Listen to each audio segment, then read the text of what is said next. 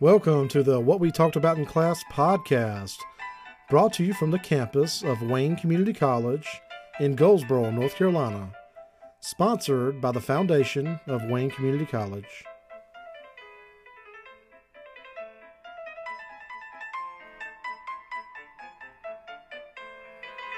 Jump back into chapter 11, and we talked about creating product and pricing strategies to meet customers' needs.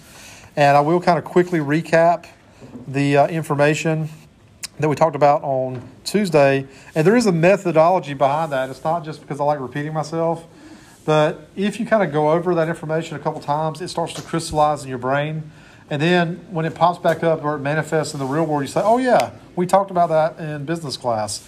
And so you'll kind of can start seeing things through that lens. I didn't know this transformation was happening within me when I was a student. I just was here for the piece of paper to get a better job. But it actually hit me, I probably told the story on graduation day, that I learned a lot. And you do learn a lot through the college experience, and you start to look at the world through different lenses. And you start to see, when you go to a business now to buy a product or service, you think about all the inputs that went into getting that product to you. And then when you go to work or you get a job, you start to look at the efforts that you're putting forward and what that translates to for the business. You know, like I used to work in recruiting, and I would think, okay, every time I make a sale, the business is going to get about $10,000 a year, and I'm going to get no more money. You know, like they're paying me a flat rate. And so $10,000 a year, if you're making $40,000, I only have to like recruit, you know, or do 10 sales, you know, to justify my salary. And in a given year, not being like, this is not hyperbole, I'd probably say 100 to 150 sales. So they pay for me after 4, right? So I'm doing like a 25, 30x value prop for that business. So that means that I'm a value multiplier for that business. Not me personally, I was, but we are. We are value multipliers for a business.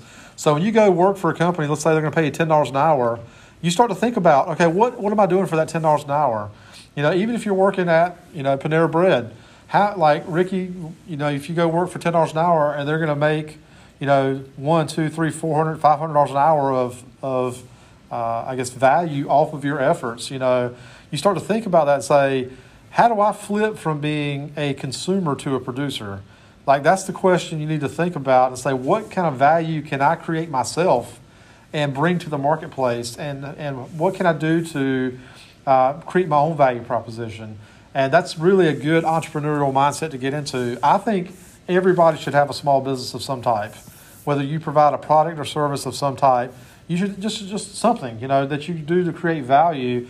And by doing that, even if you only make a little bit of money on a monthly basis doing it, you're doing something yourself. You're like creating that value, and it really means a lot, and it can make a difference in a household. If you've got a household that, you know, has a modest budget based on income, and you can add 10 or 20 or 30 or 50% more income to that household doing your own thing, that's great. And not only is it great from an income standpoint, but it's great from a learning standpoint. When you go into a small business or you start a small business, you learn a lot. I've started small businesses. I've learned from those experiences. I've been involved in startups and saw the good, the bad, the ugly. And I've been involved in small business, medium-sized, and large businesses, and seen, you know, the good, the bad, the ugly that happens there. So these are all learning opportunities. So don't forget that as you go through your educational journey and your professional journey, that the kind of the often not talked about or forgotten about is side benefit is that you actually gain knowledge. And that's important because when you get older and you've had these experiences, you can rely on those and say, you know what, 10 years ago I did this thing, it didn't work out. These are the lessons learned from that. And now when I do it today, I'll know not to repeat those mistakes. That's kind of how life teaches us things. So I'm going to kind of like I said, go through. We talked about some mascots and their branding and how that sticks with people. We talked about modernizing brands, and so they can connect with a more modern audience. I think a lot of producers do that. They reevaluate their brand and try to constantly reconnect. We talked about Facebook, this idea that they're changing their name to Meta, which I don't like. But you remember talking about this, or did we talk about it in this class? Yeah. I don't like that name, but they've probably spent a lot of time evaluating that name and deciding to go that route. And my thinking on this is they've probably determined that the Facebook name has got a bad tarnish on it. So this new name will give us a whole new thing to talk about. And they're hoping to have a kind of a 2.0 where they'll bring in the next generation of young people that are interested in Meta now. Whereas, I don't know, I guess I'm an older generation now, and I may be looking at Facebook like, it's okay. But so I'm not going to spend a lot of time talking about this particular example about the target markets, but we did talk about how different, this is the Marriott brand hotel. They have different SKUs or different brands that appeal to different customers. And so brand association is something companies spend millions of dollars to get you guys to think about. And I've actually probably done this earlier in the semester. Like when I say the word Target, what comes to mind? What's a brand? What's a word association you have with Target? Who? Makeup. Okay, that's good because they put a lot of money into their makeup department. What else? What other things do you associate with Target? One word descriptors. Who? Electronics. What's that? Well, when I say, let me give you an example. When I hear the word Target, I think quality. That's a good association. Clean. I think the word that's good. I agree with that. What's that? Expensive. Yeah, it's a little pricier. What else do you associate with Target? Yeah. Clean. Okay, so that's really good. If I work for Target and I say that and you guys give me those words, that's good. If I say McDonald's, what word do you associate with McDonald's? Broken ice cream. Broken ice cream machine. Yeah, hyphenated. Long line. Okay, yeah. Dirty bathrooms. What else? Junk food. Cheap. Unhealthy. Right? Those are bad associations, right? But, I mean, McDonald's is wildly popular. People still eat there. But they have, like, when I think about something I want to eat, McDonald's is not in the top 5, right? It's not even, yeah. Like, I personally eat McDonald's probably less than once a month. I don't even think I eat it that much. What's up? Hey, I love McDonald's breakfast. Yeah, I mean, like, I get the appeal, but, for me personally, like, I would rather eat something healthy, and I don't feel guilty about it, so, but we'll do one more. So when I say Apple, what's the word association that comes to mind? Who? Bread. Bread? You said apple? Apple as in Apple iPhone. Yeah. Applebee's. Apple bread? Applebee's. Okay. No, Apple, the electronic manufacturer. What comes to mind when I say Apple? Expensive. Expensive, okay. Quality? Trend? Anything else? Has a phone coming out every year. A lot of products, yeah. Anything else? Expensive but worth it. Or expensive but worth it, yeah. That's interesting. My wife is ready to upgrade her phone, and they are expensive. But when you look at the amount of time you spend using your device, which is hours a day, every day, it's kind of like, it breaks down to really, really cheap if you break it down, and look at it that way. So, all right, so let's move along to get to the new content. We talked about environmental scanning. This is where we look around and size up, where we're at in relation to our local economy, our macro economy, with regards to regulations, to our competitors. These are all the things we're looking at. We're looking at employees and employment. How easy is it for us to find new workers, those types of things. We talked about competitive advantages and target markets. And so we also talked about the consumer purchase decision-making process. You see something, marketers are designing products and services to have an emotional response. Remember we talked about the goal of a commercial is to get you to exhibit some type of emotional response, whether it's laughing or feeling like touched in some way, like, oh, that was such an emotional moment, Like we see the media does this too. Like every day, if you go on any kind of social media or some type of news aggregator, I use Flipboards, they put stuff that's clickbait. We all know it's clickbait. I look at it and I know it's clickbait, and sometimes I still click on it anyway. But it's designed to, how many of you have clicked on an article because the title was very clickbaity and the article had nothing to do with the title, or it was like the opposite of the title? What's up? Exactly. Yeah. So what you got? Well, I clicked on the article because it was like something like Jaden Smith said something to his mom that broke his family, so I clicked it. Yeah. And then it just kept procrastinating. He Yep. said this and it really hurt her. Red table talk this, red table talk that. I'm like, Right. So like, yeah, this celebrity did this thing and you'll be so shocked. And then you get down into it, they tell this lengthy article where you see 17 ads, and then you get to the thing, it's like, okay, whatever. But they're all doing it with that in mind. They know that there's these things that if they put it out there, they study like internet psychology, and they know that if I use this keyword, like this word is going to get 37% more clicks than that word. You know, they optimize for human psychology, and they know that if I say shocked, that's going to get more clicks than humbled. You know, I mean, because shocked is like, oh, what happened? You know, like you want to see. So, but in this decision-making process, once again, we go through a need recognition. We search for information. We talk about reviews.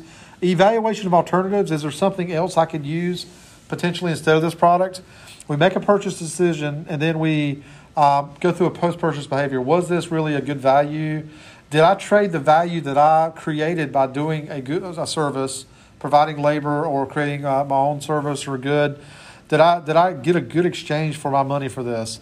And sometimes you buy something and you realize this is not really what I was hoping for, right? It's the quality's kind of sucky. It's not good. Anybody ever buy anything off of Wish? Wish? Never used it? It's an app that you can buy really cheap stuff directly from China. Like you can buy, $1, $2, $3. It's like Dollar Tree app kind of for stuff directly from China. But you look at this stuff and it looks great on the picture, but when you get it in, it really is kind of, not very good. So I go through that. Even for $1, I'm like, did I really need this for $1? You know. So we talked about it can be, yeah. So we talked about market segmentation, how these things are divided up by demographic, geographic, psychographic, benefit, and volume. I drew those circles on the board and do a cross-section of what marketers are looking for to try to determine who their target market is. You know, we mentioned Scott Pilgrim at the beginning of class, and so if I am, the artist is just creating the work, but the marketer is trying to figure out who really wants to see this work, who wants to purchase it, how can we get it in front of that individual so they can make a buying decision.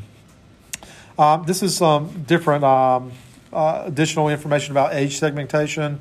And so like Fritos, Doritos, and Tostitos. So the name, where it derives from, Frito is little fried bits, Dorito, little bits of gold, and then Tostito, little toasted bits. And so they've got the year they've introduced, main ingredients, and then these are the demographics that they most likely target. Fritos are the 33 to 51-year-old males because these have been around for a while. Doritos, little newer, aiming towards teens. And then Tostitos, upscale consumers born between 46 and 64. So this is what their target market is they've determined that they're going for. And so, like you see in the Frito, their target market is primarily a male-driven market. Not saying that females don't buy Fritos, but this particular market segmentation, that's what they've identified. And so they're probably going to build their branding and target market. If they're going to put an ad on Facebook and they have to pick, do you want to target a male audience in this age range or a female audience, they probably are going to get more results if they know that their target market is more male-oriented. That's just what they have determined based on their demographic research. So do people, what's your favorite up here? You tell me. Doritos is probably what my kids would pick. They're more. Dorito is actually a mad science project because it appeals to everything you want to eat as a human being. Little salty, little sweet, umami. It's got that, got salt and fat and sugar all like hitting you in your senses. And so it's scientifically engineered to like hit that pleasure center in your brain and keep you eating more Doritos. So yeah, when I buy Doritos and bring them home and my kids see it, they're like, Doritos! And they start doing like a Dorito dance or something, So I'm just seeing if you guys are awake. They sometimes they actually do some little dances. So. All right. So tangible and intangible attributes of a product that create value. So the product can be whatever, and these are all the tangible and intangible things that are value adds. So the image of the retail store, Where you buy a product matters. If you go buy that product from Walmart and then you go buy the exact same product from Target, there is a qualitative difference in the way the customer feels about that experience, right?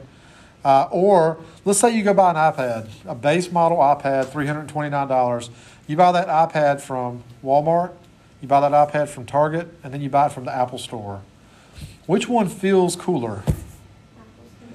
Buying it from the Apple Store directly, right? It's like, man, I went to the Apple Store today. I bought an iPad. How cool am I, right? Or you could say, man, I went to Walmart today. I bought an iPad. That doesn't feel cool, does it? You know, I mean, and it's all qualitative. There's no, from a quantitative number standpoint, everything's the same. It's the same model, same specs, same price, but the way we feel and perceive that is different. And so, yeah, that image of the retail store makes a difference. And so warranty is an intangible thing, something that is a guarantee that if this doesn't work out, I have this guarantee from the manufacturer. The color, man, color is such a big thing. When you go buy a car, do you make a car buying decision based on color? Be honest. You do? What type of color do you prefer? White. I do too. Why do you prefer white? It looks nice, yeah. I statistically, look it up, white cars are the safest cars to drive. They're easier to spot on the road. Next time you're driving down the road, just glance, like if you're on a four lane, two coming, two going, look on the opposite side as you're going down the road safely, and you'll notice a line of cars. The white one will stand out. The other ones will blend into the background a little bit better. So statistically speaking, you're less likely to get into a collision driving a white car just because it's more easily identifiable on the road. It's easier to see in low light settings, easier to see at night. And so, yeah, I make buying decisions based on color. I'm looking for a white vehicle. The past couple cars I've bought have been white. So packaging, yes, ma'am, what's up? Every single car at my house is white. Yeah. Is it for safety or just you like the look? My parents like white cars because black cars and like darker cars heat up quicker too. Yeah. And they show dirt. Cars are easier to keep clean. I think so. Yeah. The car I drive now is white. My wife's car is white. When our kids start getting cars, I'm going to buy white cars for them. You know, I just feel. I think if I can do any kind of edge to give them safety, you know, that's what I'm looking at. The packaging makes a difference. You know, you could get a great product in a terrible package, and it just doesn't speak to you as much as a great product in an awesome package. You know, so instructions. How easily is it to decipher the puzzle of putting this thing together or getting it complete? That's part of it. A lot of the complaints I see on reviews are terrible instructions. Have you guys seen complaints like that in reviews? Like the instructions are vague or they don't tell you how to do this. The image of the brand, is this brand associated with quality or not? We recently, I told you guys we're getting a house and they installed the HVAC units, and I wasn't familiar with the brand of HVAC unit, so I went and looked it up and see what I could find out about it, and it turns out it's pretty comparable to these other brands that people would name recognize. You can actually go on these forums where people that work in HVAC will tell you about that. So attachments, what comes with it, and then service after the sale. Are we done after I buy this, or are you gonna help me out? Going back to that Apple example, when you buy an Apple product, they have a warranty, and you can take it in to have it serviced, for a limited time, and you can buy extended warranty if you choose to do that. So these are things that are value adds for a consumer. Some of them may be small, but others may view it differently. Like some people buy a product, they could care less about the warranty. I buy a TV, if it breaks, I'll buy another TV, But some people are very warranty focused. If I buy this TV and it blinks out in a couple months, that's going to be a problem. So my dad is very warranty focused, and if something goes wrong, he's going to be. You better believe the manufacturer's going to hear about it. So, any questions about that? All right. So, classifications of consumer products by the effort expended to buy them. So, we've got a couple different ones here: unsought products, convenience products, shopping products, and specialty. So, unsought products are things like life insurance, burial plots, and timeshare condos. These are things that exist, but they're not something that are continually sought after.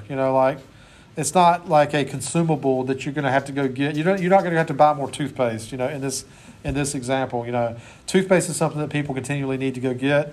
Food products continually need to go get, but things like life insurance, burial plots, no. Convenience products, things like soft drinks, bread, milk, coffee, they require very little effort to go after them. They're there, they're convenient, they're ubiquitous all over the place. You can go into pretty much any store and you can find this kind of stuff. Shopping products are destination items, things we go deliberately to get, thinking automobiles, homes, and vacations. And there's effort that goes into that. You have to, we looked at probably 20 different models of houses before we landed on one that we liked. And so there was effort. I hate buying cars. Does anybody hate buying cars too? The reason I hate it is because it takes a lot of time to research different vehicles and different, make sure you're finding one that's within your color, your price that you want. The condition's got to be there. It's got to have a clean Carfax report. It just takes a lot of effort. It took me a while to find my wife's car. I would say we worked on it 2 weeks to a month, somewhere in that time frame before we landed on the car she wanted. And it's just it takes effort to do that stuff. Then specialty products, expensive jewelry, gourmet restaurants, and limited production automobiles, things that really require a maximum effort because you're going into customize something specifically to your wants and needs. So steps to develop a new product that satisfies customers. Set new product goals. This is a difficult area to be in because you have to anticipate what the customer demand is going to be before the customer gets there. So you have to kind of be able to sociologically imagine where the society is going. So what's a trend that you think is going to happen in the next short window, 1 to 10 years? What's up? I think that the word kid could be normalized, mean person. Kid means person? I think it could be people when they talk about someone, right? They say that kid over there. Okay, I got you. I'm talking about trend from a business standpoint though. What business trend do you think is going to be a real thing in the next 1 to 10 years range? Product or service? What are you thinking? Service or social media. Social media. What you think, Ricky? What that meta thing? Okay. Yep. Okay. I read an article about Nike getting into selling virtual clothing. Yep. Meta profiles. So, who's heard of the term NFT? What is the NFT? Basically digital art. Digital art, yeah. NFT stands for non-fungible token. Fungible means that it's exchangeable. Like if I have two things that are identical, if I can find it real quick, yeah. So I've got this blue pen, marker and I've got this blue marker. These markers are fungible, meaning I can exchange them and you don't know which one is which, right? They're interchangeable. But if I bring this into the mix, these are not fungible because if I traded, then I don't have the blue one anymore, right? So dollars are fungible, meaning that if I give you $1 and you give me $1, there's no tangible difference. There's a difference in the serial numbers, of course, but for all intents and purposes, those are the same units. NFT is art that is non-exchange. It's not exchangeable with a like other art. So you know how there's JPEGs on the internet that you can copy or memes that you can copy 1 million times. These things cannot be copied. It's the one and only non-fungible tokens. And so I can see a future where we create a digital version, a metaverse version of ourselves. And so when I go online, this is the way I'm dressed today, but when I go online, I can buy NFT Nikes. They only made 10,000 pairs of this particular NFT Nike, and 10,000 people can virtually buy that particular look. And so I can rock those NFT Nikes in the virtual space, walking around with that outfit. And if I want to sell those to somebody that really wants them, they can give me real dollars or some type of real value to trade my NFT Nikes to them, and then they would be the owner of that one of those 10,000 pairs, And they're talking. I got to listen to the guy Kevin O'Leary on Shark Tank. He's getting really involved with NFTs with luxury watches. A lot of these watches that he collects are one of a kind. They have one guy that makes these one of a kind. And he said, what we could do is create NFTs for that particular watch. And when I sell that watch, I can exchange or send the NFT to the owner, and they will have custody of that watch and have a proof of originality, so it's not been faked. It's a ownership certificate. And I think in the future, they're going to do this with all property. So when I buy a car, and I paid it off, they're going to transfer the title NFT to me, and that individual file represents the ownership title of that vehicle and all ownership of all properties. I think it's going to go that way in the future. So if we see that trend going, we should think, what can we do to capitalize on that? What can we do to enter that space and be a part of that? So that's things that the way that you should be thinking is, what can I create? What can I create that's new that's going to be the next big thing, down the road? So develop new product ideas, screen ideas and concepts, develop the concept, test, market the new product, and introduce the product to the marketplace. This is kind of the process by which we go through to develop and introduce new products. And everything was new at some point, right? So everything that we consume now and use now, at some point, that was a new concept. And so if one person can do that and introduce a new product or service to the marketplace, why can't you guys do it? And the answer is you can do it. It's just a matter of do you want to do it? And so you need to be comfortable with the idea of, I can do this, I can introduce a new product or service and make something happen. So sales and profit during the product life cycle. This is a big part of the chapter, talking about product life cycles. Every product goes through one. You've got this idea of a new product that will enter the marketplace, and adoption is slow in that introduction phase. Most people, they try it out, they like it or don't like it, but it takes a little while for adoption to really catch hold. And once it does, you have a rapid or parabolic rise in adoption. And eventually, though, it does hit maturity. It hits a point where that product life cycle is at an end and starts to decline. One day, this will reach its end. The very first phone I had was a bag phone. Does anybody remember those? It was a football-sized bag phone. It's Motorola. And when you picked up the phone, it had a cord connected to it. And you could talk for up to 30 minutes a month on their plan, which was expensive. And you had no text, just 30 minutes. And if you went a minute over that, you were paying dearly for it. It was expensive on a per-minute basis after that. But that product had its life cycle. It ended. That's done. I don't know anybody that's got a bag phone anymore with a cord attached to it. I mean, honestly, I don't. I don't know anybody that has a house phone with a cord attached to it. Does anybody know anybody? That product life cycle has ended. Eventually, this will be the way of the dodo as well. This will not be around at some point. How long that's going to be? Could be 5 years, could be 10 years. I don't know. We'll see. But at some point, people will look at this and think, God, that's old school. What happened, So that doesn't mean that just because this is going out of style that they can't sell 100 million a year between now and then, because that's what they're doing. They're selling 100 million iPhones a year, and so they're making a ton of cash. But Apple knows that this is not forever. They know that they could for decades, they could continue to make a lot of money off this. But at some point, this is going to go away. They need to have the next thing that's going to be able to replace the iPhone and continue with their successful company. So, I can see a point as our society, we talked about demographic shifts. I can see a point in our society where we really get to a point where we say, you know what?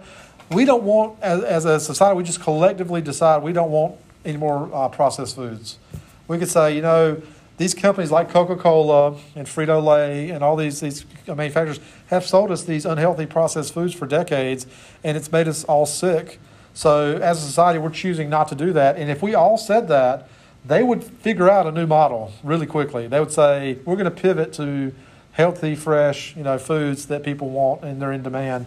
And so when I started at Walmart, this wasn't the trend, but it started increasingly become the trend, which is this word organic. Is that still a big deal now at Walmart? Do you have a lot of requests for organic stuff? Yeah? Do you guys buy any organic products? Is that a value add for you? Go ahead. I mean, I don't really go out, if I see it there, right. Let's say if I go buy some fruits or something, and then if it's organic, I'll just buy the organic. Right. It just depends on a lot of factors, it depends on what's available and my kind of preferences at the time. But if I could buy organic all the time and it'd be, comparable, I probably would, There is something a little more satisfying to doing that. So, all right. So strategies for success at each stage of the product life cycle. So there's these different categories: marketing objective, the product, distribution, promotion, and pricing. I'm not going to go through everything just for time purposes, but I encourage you to look at this. It's table 11.5 in the book. I think I got one more to talk about. Yeah. So let's just talk about advertising real quick. Traditional advertising and targeted marketing using big data. Do you guys think that it's effective to spend millions of dollars on traditional TV ads today? Do you think that's effective? Not that much. What do you think is more effective, spending $1 million on a Coca-Cola commercial or hiring an influencer on TikTok for 20 grand and having them make a bunch of short little Coke videos? I think doing that. I mean, if you ask Coke, they're going to say do both. We got a big marketing budget. We're going to do everything. But I think it's more effective to go guerrilla, meaning those like little videos that like YouTubers and TikTokers can make. All the influencers that I've seen, they have some type of sponsor. They're promoting some type of product or service, and they're getting paid to do that. It's not huge dollars like they would with a multi-million-dollar national rollout of a commercial, but they're making some significant money doing that stuff. But targeted marketing, like if I know that my consumer is in this age bracket, I want to find an influencer that connects with that age bracket and bring them into the fold to market to that demographic. So, all right, guys, this wraps up chapter 11. I hope you've enjoyed it. I appreciate your time and attention. I'll be sending out some additional information today and tomorrow. If you need me, drop me an email. Don't forget about your homework. Have a safe and warm weekend, guys.